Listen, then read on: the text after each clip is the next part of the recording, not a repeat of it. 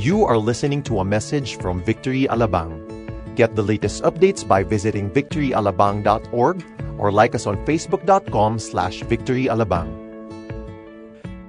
Are you excited for our new series? Okay, so 10. This is our new series. This is going to be a 10-week series talking about the 10 Commandments. Okay? So, kung matagal na kayo dito sa Victory, this is something new for us to have a 10-week series.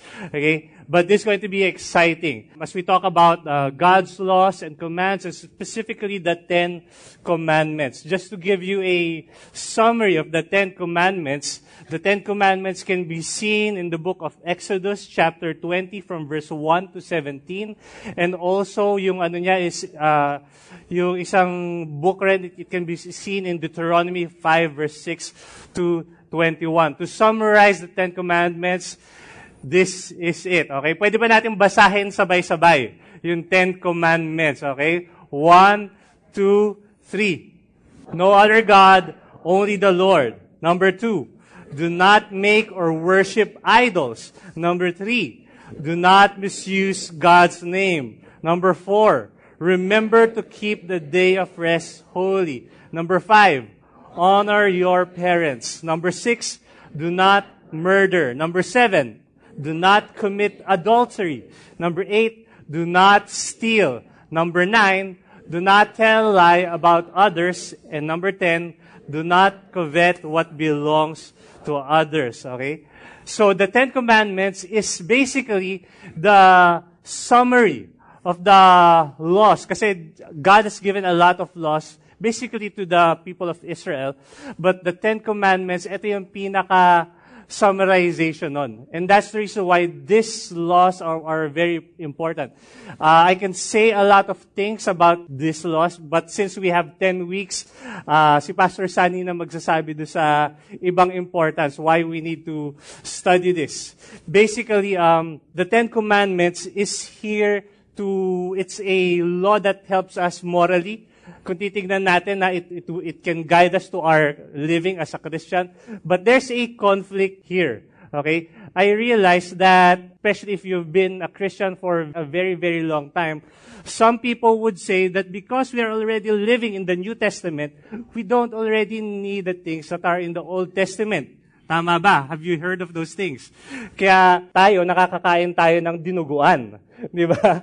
Kasi pinagbawal lang yun sa Old Testament. We're now living in the New Testament. And sometimes we think about the laws of God like that, specifically the 10 Commandments. Example, in Romans 7, verse 6, it says here, "But now we are released from the law, having died to which held us captive, so that we serve in the new way of the Spirit and not in the old way of the written code." And this is true, that we are released from the law. But it didn't say na we stop doing it. Why? Because another verse would say in another book, in 1 John 5, verse 2 to 3, that by this we know that we love the children of God. When we love God and what? Obey His commandments. Okay, so sinusunod pa rin natin, kailangan. For this is the love of God, that we keep His commandments. And His commandments are not burdensome. You know what? When Paul was saying that we are released, he was saying that we are released from the law na we think that if we are able to do the law, we can be saved. Because that was the standard of the law of the Old Testament. If you want to be called righteous before God's eyes, kailangan magawa mo itong mga laws na to. And because of the New Testament, because of the New Covenant, because of what Jesus did for us, we are now released from the power of the law. For us to be called righteous, hindi na natin kailangan yung law. What we need is trust in what Jesus did for us. But it didn't say that yung law, wala niyang pakinabang. Meron pa rin. Okay? But the law doesn't save us anymore. So the question is, since the law is good, but it doesn't save us, why should I follow these laws? How can His commands not be burdensome para sa akin?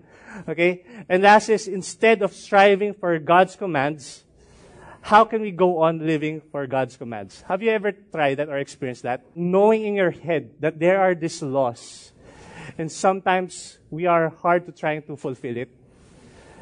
Pero God is promising us that it shouldn't be a burden. And now that is what we want to answer tonight. That how can this loss be not a burden for us? By also discussing the first law in the Ten Commandments. Okay? So with that, can I request everyone to stand up and turn your Bibles to Exodus 20. The reason why we want to open God's Word is because we want to show that it is God who's speaking in His Word, na hindi lang inimbento namin mga pastors. Okay? We want to be true to His words. Exodus 20, verse 1 to 3. Let's all read it aloud. 1, 2, 3. And God spoke all these words, saying, I am the Lord your God, who brought you out of the land of Egypt, out of the house of slavery. You shall have no other gods before me. Let's bow our heads and pray. Lord Jesus, we just want to say thank you for this time. Thank you for this opportunity that we are able to come here, Lord God, in this church, to be able to worship you, to be able to thank you, to be able to express our love for you, Lord God. And right now, we are here to hear from your word. I pray, Jesus, that you would speak to your people right now, that we would see the value of these things, that we would see the value of the Ten Commandments, of your laws, Lord God. Thank you, Lord God, at the end of the day, that we would realize that you came here not to abolish the law, but to fulfill it. Lord, we thank you. We love you. In your mighty name we pray. Amen. You can all take your seats. 10. 10 perfect law, 10 perfect love. I will explain why the title is like that, perfect law and perfect love. But right now, this is what we're going to talk about. We are going to talk about the first commandment. No other God, only the Lord. Martin Luther, the founder of the Reformation, he said this about the first commandment. He said that the first commandment is the first commandment because it is the first commandment. Okay? Let that sink in you for a while. Okay? Isipin nyo muna.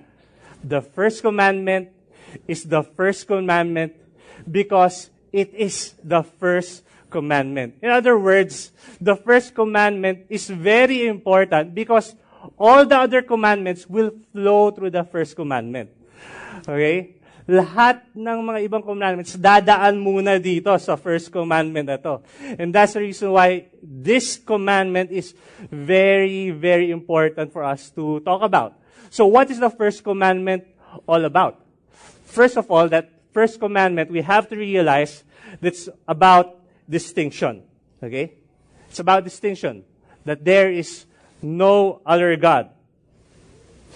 In what we read, Exodus 20, verse 1 to 2a, and God spoke all these words, saying, I am the Lord your God. We have to understand that it was God who spoke, all-powerful God, almighty God, and when He was saying this to Israel, the nation of Israel, He was introducing Himself, that I am God. Before I say something to you guys, I want to tell you that I am God. Okay? And this God is the all-powerful God who created everything from Genesis. It is a reminder that I am God who created the heavens and the earth. I am the one who placed the stars in their place, the moon and the sun in the skies. I was the one who gave the needs, your needs. Okay? I'm the God who, when sin was rampant in the earth, I was the God who saved Noah in an ark, and also I was the God who repopulated the earth. I was the God whom you know through your ancestors, the God of Abraham, Isaac, and Jacob. I am that God who blessed them. I am the same God that during the time when Israel was in famine, I was the one who took them out of famine and placed them in Egypt so that you will survive. Okay? And during the time, I am also that God. Okay? I am also that God that when a Pharaoh rise up to power and that he didn't know about Israel, he didn't know about Jacob or Joseph, ginawa nila kayong slaves. Diba? I am the God who led you out of Egypt. I am the God who performed all those miracles. And the finality of it, when you were trapped when Pharaoh's army was trying to attack you, I was the God who performed the last miracle. I parted the Red Sea for you. And the reason why I'm saying that story from Genesis up to this point is that because we have to understand the whole context of it. Bakit? Kasi if we're going to just read Exodus 20, these laws will just be any other law that we know today. These laws will just be like the laws that we have in government. We will think about it that it's boring, parang it's trying to prohibit us to do something, ganyan. But if we understand the beginning, who gave these laws, we would appreciate these laws. When we start to understand that this is the God who created everything, that this is the God who protected us, we would appreciate what this person is going to talk about. And also, when he was introducing himself, if you can see this sa inyong mga Bibles, that the word Lord is all capital, di ba? All caps siya. In other words, kasi every time you see that all caps the Lord, it talks about the name Yahweh. Why? Because during their time, there were the surrounding nations around Israel, they worship pagan gods. Okay, and these pagan gods have different names. But for Israel, God had instructed them that you can call me Yahweh.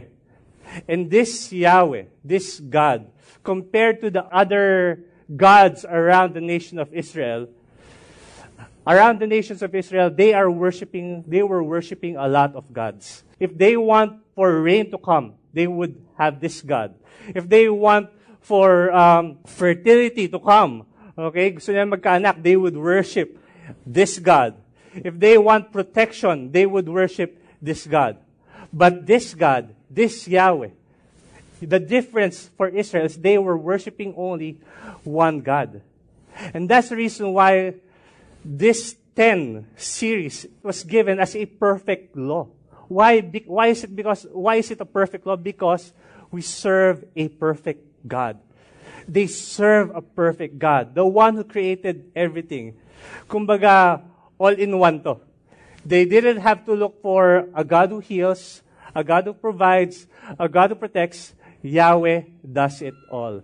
I remember the time in 2007 when, how many of you here love smartphones? Okay, yung smartphone, mga iPhone, Samsung, mga Samsung phone ngayon. How many of you here wants to have one? Okay, hindi tayo mag-raffle ngayon. Pero I remember 2007 when Steve Jobs was about to present the first ever iPhone. I could remember during his presentation that first, parang meron siya mga pinipresent na maraming products. Una, he was presenting, this is our new browser, web browser, parang Explorer, dati Explorer sa Windows, di ba? Pero he was explaining about Safari, the Explorer of Mac and Apple. After that, he started to explain about iTunes. Yung mga nagawa nilang revolution in iTunes, music, ganyan. Tapos yun, he started to explain that they have made a communication device that is very awesome. Then, after that, he was saying, we have all 3 products. We have showed you 3 products. We had shown advanced web browser. We have shown you iTunes, music where you can play anywhere. And also, we have talked about this communication device. Kasi paulit-ulit siya. And then, at the last part of his speech, and all these 3, we placed it in one gadget, and we called it the iPhone. Diba? Before, it was unparalleled. Na hindi natin may imagine that there was, kung gusto mo music, MP3 player. If you want to search the net, go to your desktop or laptop. Diba? And search Google over there. If you want to talk to someone, get your cell phone. But then, he combined all of these things into one gadget, into one unit. Perfect. And that's the reason why a lot of people want a smartphone. Because they see that everything is already in it. You know what? God, our God is a perfect God. Everything is in Him. You don't have to worship to someone or what. I could remember when during our wedding, tapos yung medyo umulan, tapos yung some of my relatives would say, mag-ano daw ako ng itlog. Tama ba yon? Na para hindi umulan? Ganon, mag-alay daw ako ng itlog. At the back of my head, bakit kailangan ko pa mag-alay ng itlog to someone? I could just ask God for the rain to stop. Diba? Why? Because our God is a perfect God. I can just go up to Him and tell that to Him. Our God is a perfect God. We need to know where we're coming from or who gave these commands. The distinction. To understand and appreciate this command. May mga nag-share sa Facebook because of the things that are happening in the country. This person who shared in the Facebook, sinabi niya experience niya when he was sa FX.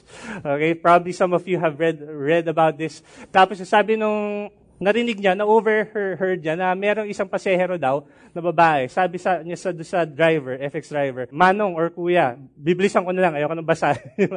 Kuya, dyan lang ako sa Ever. Okay? Tapos sabi nung driver, sige po, sandali lang po, with a smile.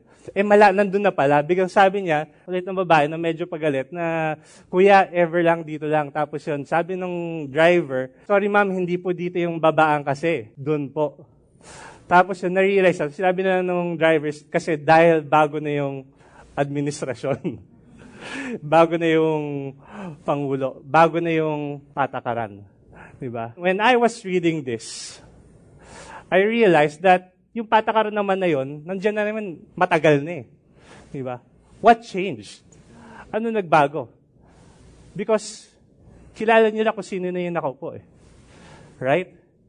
In the same way, if we know who gave these commands for us, the 10 Commandments, if we understand who's responsible for these 10 Commandments, we would appreciate it. We'd be able to follow it. The distinction that was true during the time of Moses, okay, which is still true up to this day, is this, that He wants to reveal Himself as a personal God to us. That's why more than religion, He wants to have a relationship with you. There's another thing that some people would say, that all religion points to God. Well, I'm here to say that not all religion points to God. The God of the Bible, our Bible that we are reading right now, is distinct. He is different. He is holy compared to all other religion. And we have to understand that. We have to be reminded that not all religion, okay? Are we getting this? Not all religion points to one God. Kung ganun lang, parang niloloko ba tayo ni God? Diba? If all will point to one God, no. Not all religion points to one God. How is He distinct from other gods today? Paano siya nagiging distinct from the other gods today? In our time, in our generation. Okay? Because other religions right now is this. You have to do this and do that. If you do this, you're going to be accepted. If you don't do this, you're going to be rejected.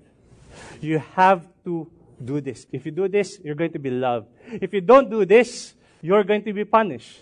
That's what other religion is. But in our God, in what we have, a personal relationship with God, is that the other thing that is distinct about God is, instead of us loving Him first, to do these things for us to be accepted, what He did for us, that He loved us first. He's the one who initiated. Siya yung nauna. Like other religions, kailangan tayo muna may gawin. And I hope you're here right now that you would understand that. Probably you're here right now and this has been a religion for you. Probably someone has dragged you here na pinilit ka pumunta dito. But this, what I want to tell you, that God is stretching out His hands towards you. He's right here and asking you, tagal mo nang uma-attend. Okay? Hindi mo pa rin ako, parang gusto pumunta sa puso mo. He's stretching His hands towards you. Why? Because He's the one who's initiating. I hope that you will respond. So, with that, knowing who this author is, knowing who God is, the one who gave us these 10 Commandments, ano mangyayari? I hope that we appreciate it. He is distinct. The first commandment makes us realize that God is distinct. What's the first commandment all about? It's all about redemption as well. Exodus 20 verse 2, it says, I am the Lord your God who brought you out of the land of Egypt, out of the house of slavery. We have to understand that they were saved, the Israelites were saved, not because they were awesome, not because they were good, okay? But because God was awesome. But because God was good. Kaya sila na-rescue, wala silang ginawa. If you're going to look, even after that they were rescued, they still didn't love God. They still continued to worship idols. They still didn't teach their children how to love God. Wala pa rin silang ginagawa. But what did God did? He was very patient. He was very patient towards them. Continued to love them. And right now, tayo rin ganon. God is patient with us right now. God is patient with you. Before He gave the law, bago ibigay dito yung law, yung unang commandment, di ba? We could see that before He gave the law, He demonstrated His love first by saving them. I hope that we see the gravity of that. Bago niya binigay yung, these are the things that you have to do. Pero, sinave niya tayo.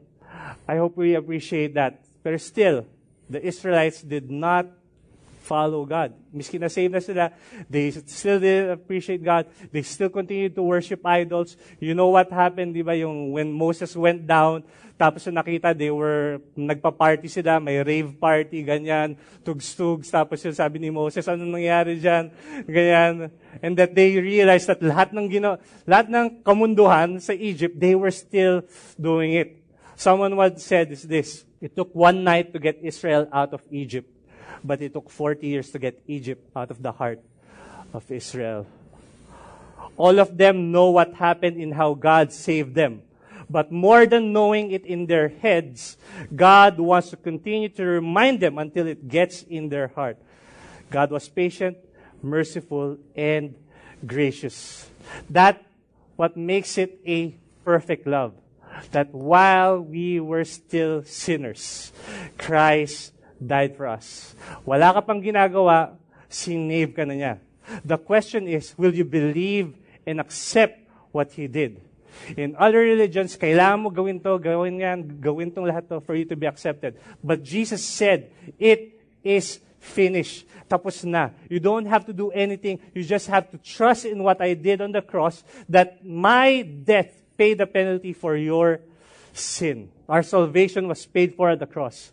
We may be here right now and already know all these things. Ito mga bagay na to, that God is love, that He is very merciful, and the Israelites know that already as well during their time. And right now, baka ganun rin tayo nga, na we all know these things. We all know that after ko dito, mamaya, I'm going to pray, tapos yun, I'll ask for a call, tapos yun, worship ng konti, tapos yun, I'll pray a prayer of benediction na probably you have heard over and over again. Sa simula, siguro, you have realized kung paano, ito yung may isang mabagal or dalawang mabagal, tapos mabilis sa kanta sa simula, tapos yun, mabagal na kanta.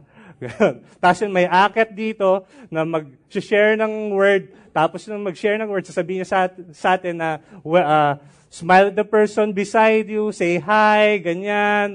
Tapos yun, after that, may announcement siya, tapos may offering, may special number. We probably know all these things already. Diba? But still, even though if we know all these things in our heads, God is still patient until these things goes down to our hearts. God wants these things to be in our hearts more than in our heads. Bakit niya gusto ito for us to be in our hearts?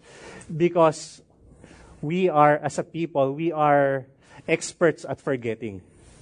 Madali tayong makalimot. We are experts in forgetting that we have been set free.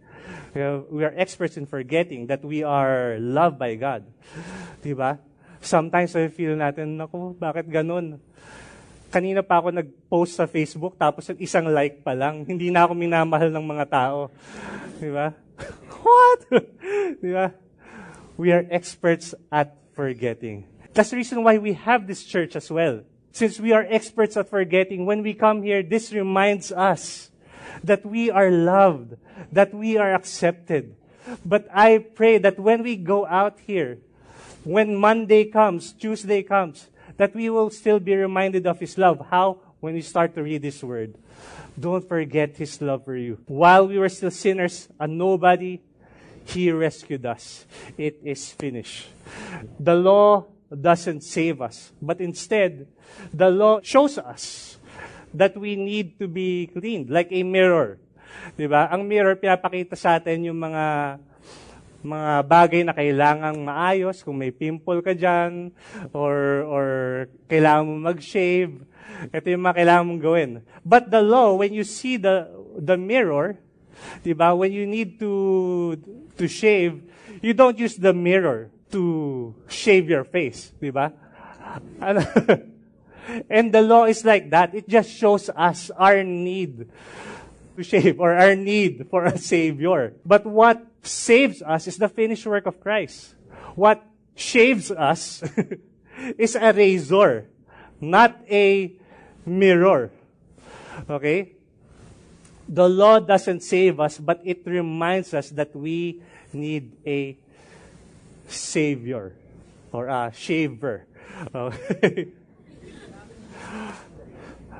If we continue to use the mirror as our shaver, it would frustrate us. Diba? Or if you always keep on looking, ano ba to? Pangit ko, yung gano'n. Sana hindi naman tayo gano'n, di ba? When we see the mirror, parang, it frustrates us. But we need a shaver or a savior. Kaya ano na nangyayari, di ba? When you see something, tapos yun, kailangan marami kang balbasan yung ginagawa mo. You shave, tapos yun, pag you shave, aayos na, di ba, yung mukha ng, if you're a wife here, your husband, di ba, maganda na yung mukha niya, gagwapo na siya.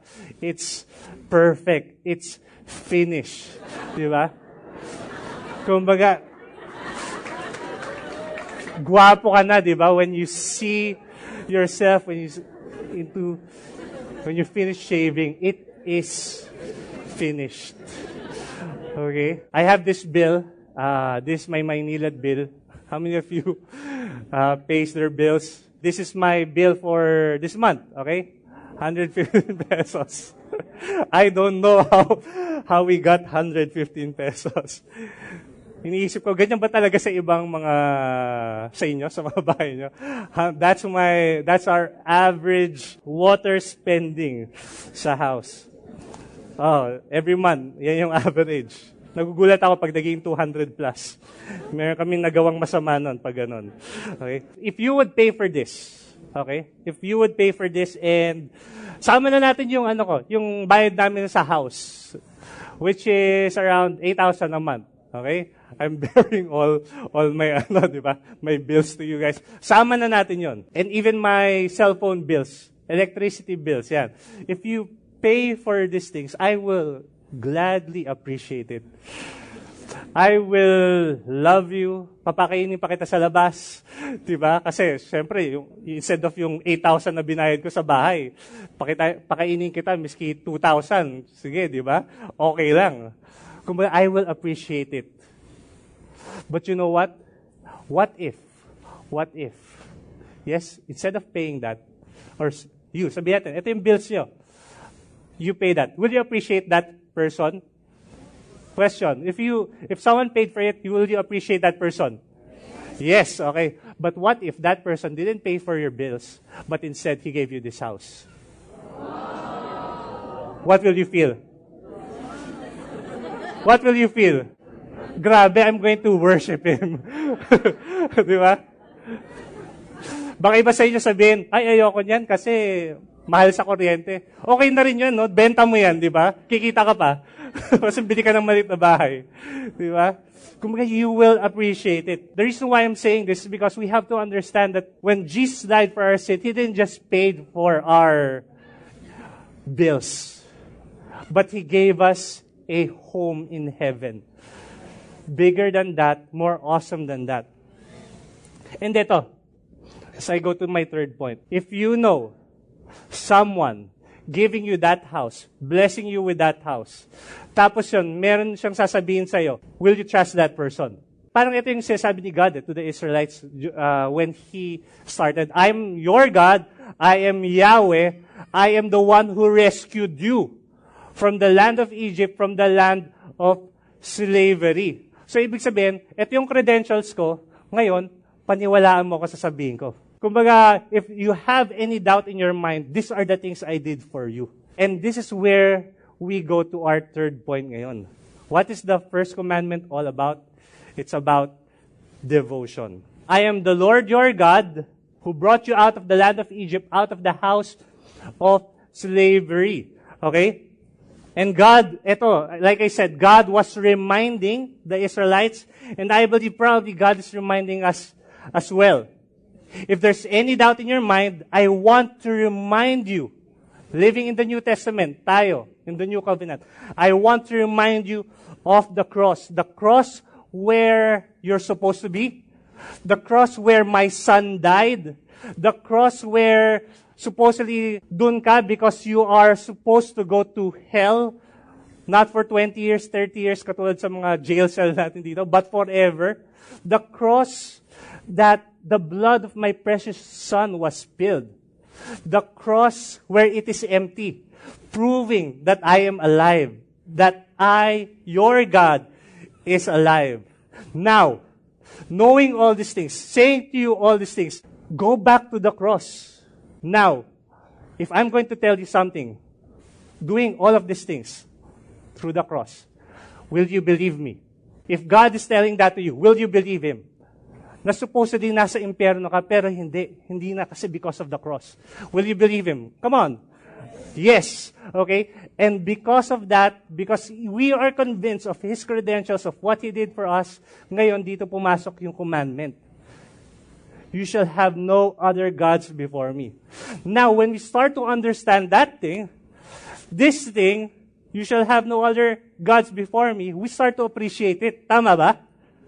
If we just read it, you shall have no other gods before me. Parang labo. Or, ganun ba talaga dapat? Diba? If you're very critical, baka may hidden meaning to sa Bible. Diba? Yung ganon. Pero if we start to see the context, what He did for us, how much He loved us first while we were still sinners, that since He gave me this house, this big house, grabe kung meron tong sabihin, pagkakatiwalaan ko to. And that's the reason why, nung sinabi na to, that is what He expected. He is expecting of us. That this first commandment, this verse 3, it is an act of trust towards Him. That you shall have no other gods before me. Because ginawa ko to para sa iyo lahat eh. Imagine if you did something for someone na sobrang dami mong ginawa sa taong yun, tapos yun, hindi ka pinagkakatiwalaan, how will you feel? How will you feel? You'll feel insulted, hurt, and that's what God feels when we don't follow His command. Why is this command important? Besides that, it shows this distinction and redemption from His hands.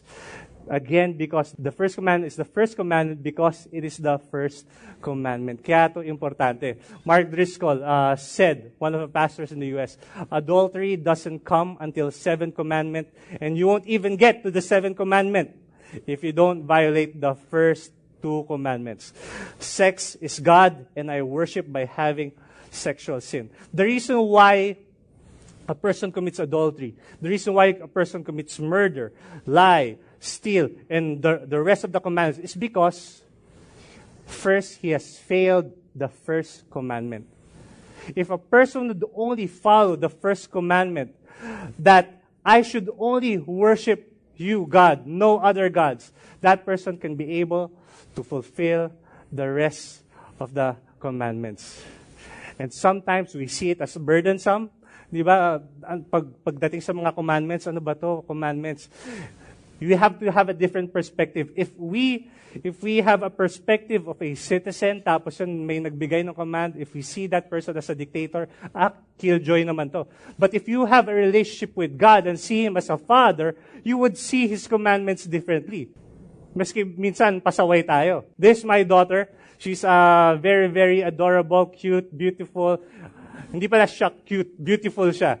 Okay? Siyempre, kanina magmamana kundi sa nanay, di ba?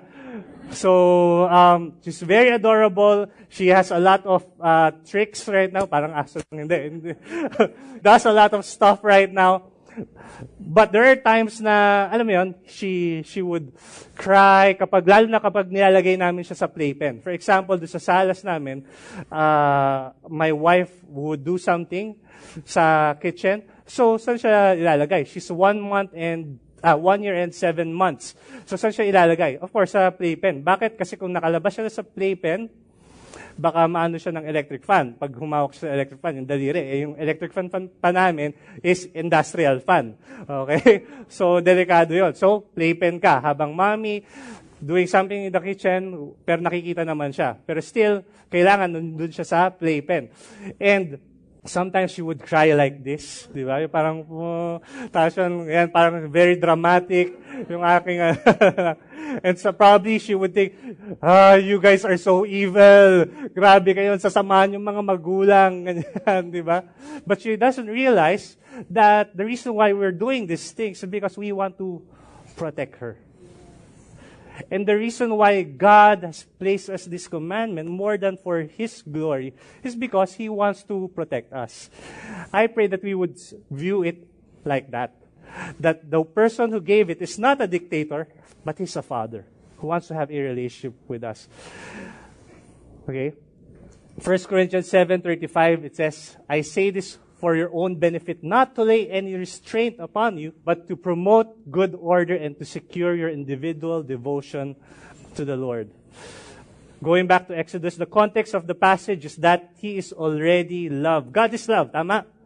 He had set them free already. He had adopted them into His family. It's not about obeying Him so that He will love you. It's about Him loving you and helping you to obey.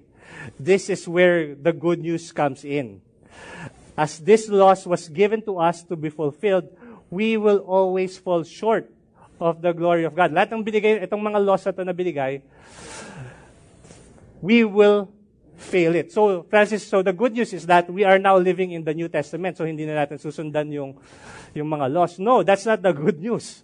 Okay? The good news is this, that do not think that I have come to abolish the law of the prophets. This is the good news, that instead of us fulfilling the law, someone already fulfilled it. Okay? I have not come to abolish them, but to fulfill them.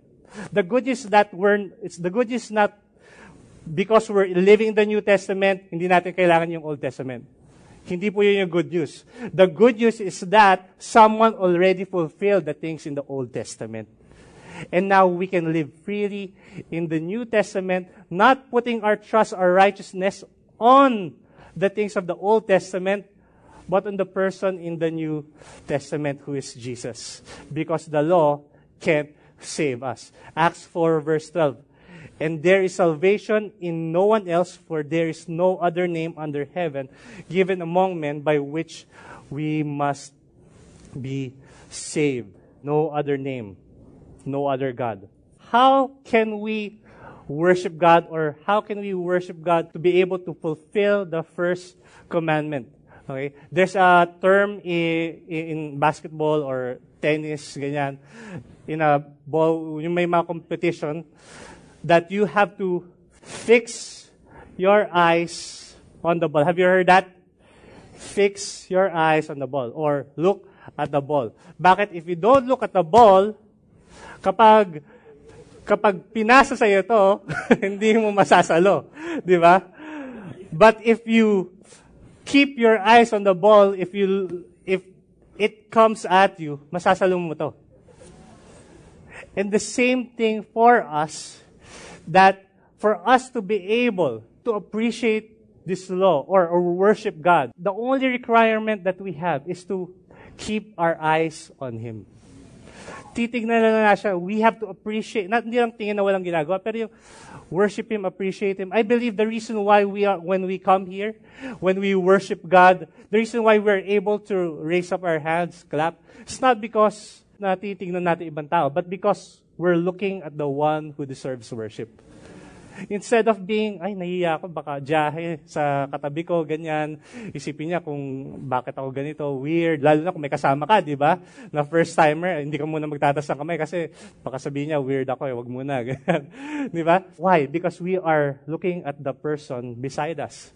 But if instead we are keeping our eyes on God, on Jesus, ano nangyari? We're able to worship Him. Hebrews, this is my last verse, Hebrews 12, verse 1 and 2. Therefore, since we are surrounded by such a great cloud of witnesses, let us throw off everything that hinders and the sin that so easily entangles, and let us run with perseverance the race marked out for us. Verse 2, fixing our eyes on Jesus, the pioneer and perfecter of faith. For the joy set before him, he endured the cross, scorning its shame, and sat down at the right hand of the throne of God. We are able to do the first commandment if we fix our eyes on Jesus. Sino ba si Jesus? Jesus is God Himself who came down here on earth 2,000 years ago to pay the penalty for sin. He is, Scripture says, that He is the reflection of the invisible God. In other words, since we're talking about Instagram, kung magsa-selfie si God, Jesus ang makikita mo. Okay? Because He is the reflection of the glory of God. Since Jesus has already fulfilled it, He is now teaching us, how to accomplish it as well. I don't have to accomplish it, the first commandment, but because of His great love, I want to do it. I know that I will fail from time to time. So kung alam mo mag-fail ka from time to time, Francis, tapos noon, alam mo naman, mamahalin ka rin naman ng yung Panginoon, bakit kailangan mo pa rin gawin, sundin yung first commandment? Bakit hindi ka na lang basta gumawa kang ano gusto mo? The reason why I keep going on is because of His love in me. And I pray that we would keep on worshiping God, continuing to fix our eyes on God because of that love in us that comes from Him. Amen?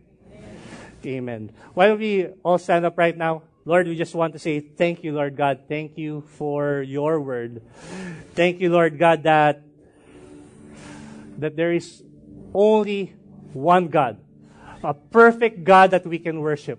That we don't need a lot of gods in our pockets or a lot of gods that we have to memorize, but we only have one God to remember, who is you. Jesus, thank you for pointing us the way to the true God. You said in your word that you are, and you describe this of yourself, that you are the way, the truth, and the life, that no one comes to the Father except through you. And I pray, Lord God, that we would see the gravity of our sin, Lord God, how much you have picked us from our sin, so that we may appreciate and that we may love and appreciate what you did for us on the cross. Thank you, Jesus. Right now, I just want to pray for two things. First, I feel that we need to repent in general. Why? Because all of us would fall short on this. Amen? Agree ba kayo doon? We would fall short from time to time. But thankfully that our God is a forgiving God as long as we come before Him. Lord, right now we repent as a people that sometimes we fall short of your glory. Sometimes we forget you, Lord God. We are experts at forgetting. Pero Panginoon, I pray, Lord God, that as we go back to your word, as we worship you, Lord God, I pray that we will always be reminded that you have already accepted us. Even though that we would fail, you have loved us. You have covered us in the shadow of your wings. And I pray, Lord God, that you would give us the power. And we are thankful that you are going to give us the power to do these righteous things, Lord God. Not for us to be able to get approval from you, but for us to be able to honor the Father who loved us first. Lord, we thank you. In Jesus' name, amen. Last prayer. If you're here right now, we've been saying that there is only one God who saved us from our sin, that no amount of power, no amount of good works can save us. It's God who initiated that saving grace towards us. If you're here right now and you're saying, Jesus, I want you to become my Lord and Savior. I need a Savior in my life. Not religious Savior. God doesn't want that. He wants you to have a personal Savior. One who you can know with open arms. He's ready to embrace you, to hug you, to receive you. With all heads bowed down and all eyes closed, all across this room, if you're that person, you're saying, I want to be welcomed to the Father's arm, On the count of 3, I want you to raise up your hands. 1, 2, 3. Thank you. I see that hand. Thank you. Thank you. If you're that person, you raise up your hands. Kindly follow me with this prayer. Actually, all of us will join you in this prayer. Dear Heavenly Father, I admit that I am a sinner, needing a Savior. Lord Jesus, I acknowledge what you did on the cross for me, that you died for my sin. I also acknowledge that you were raised from the dead, proving yourself to be the Son of God. Jesus, change me, renew me to the person you have called me to be. In Jesus' name I pray. Amen. Amen. Can we give God a hand?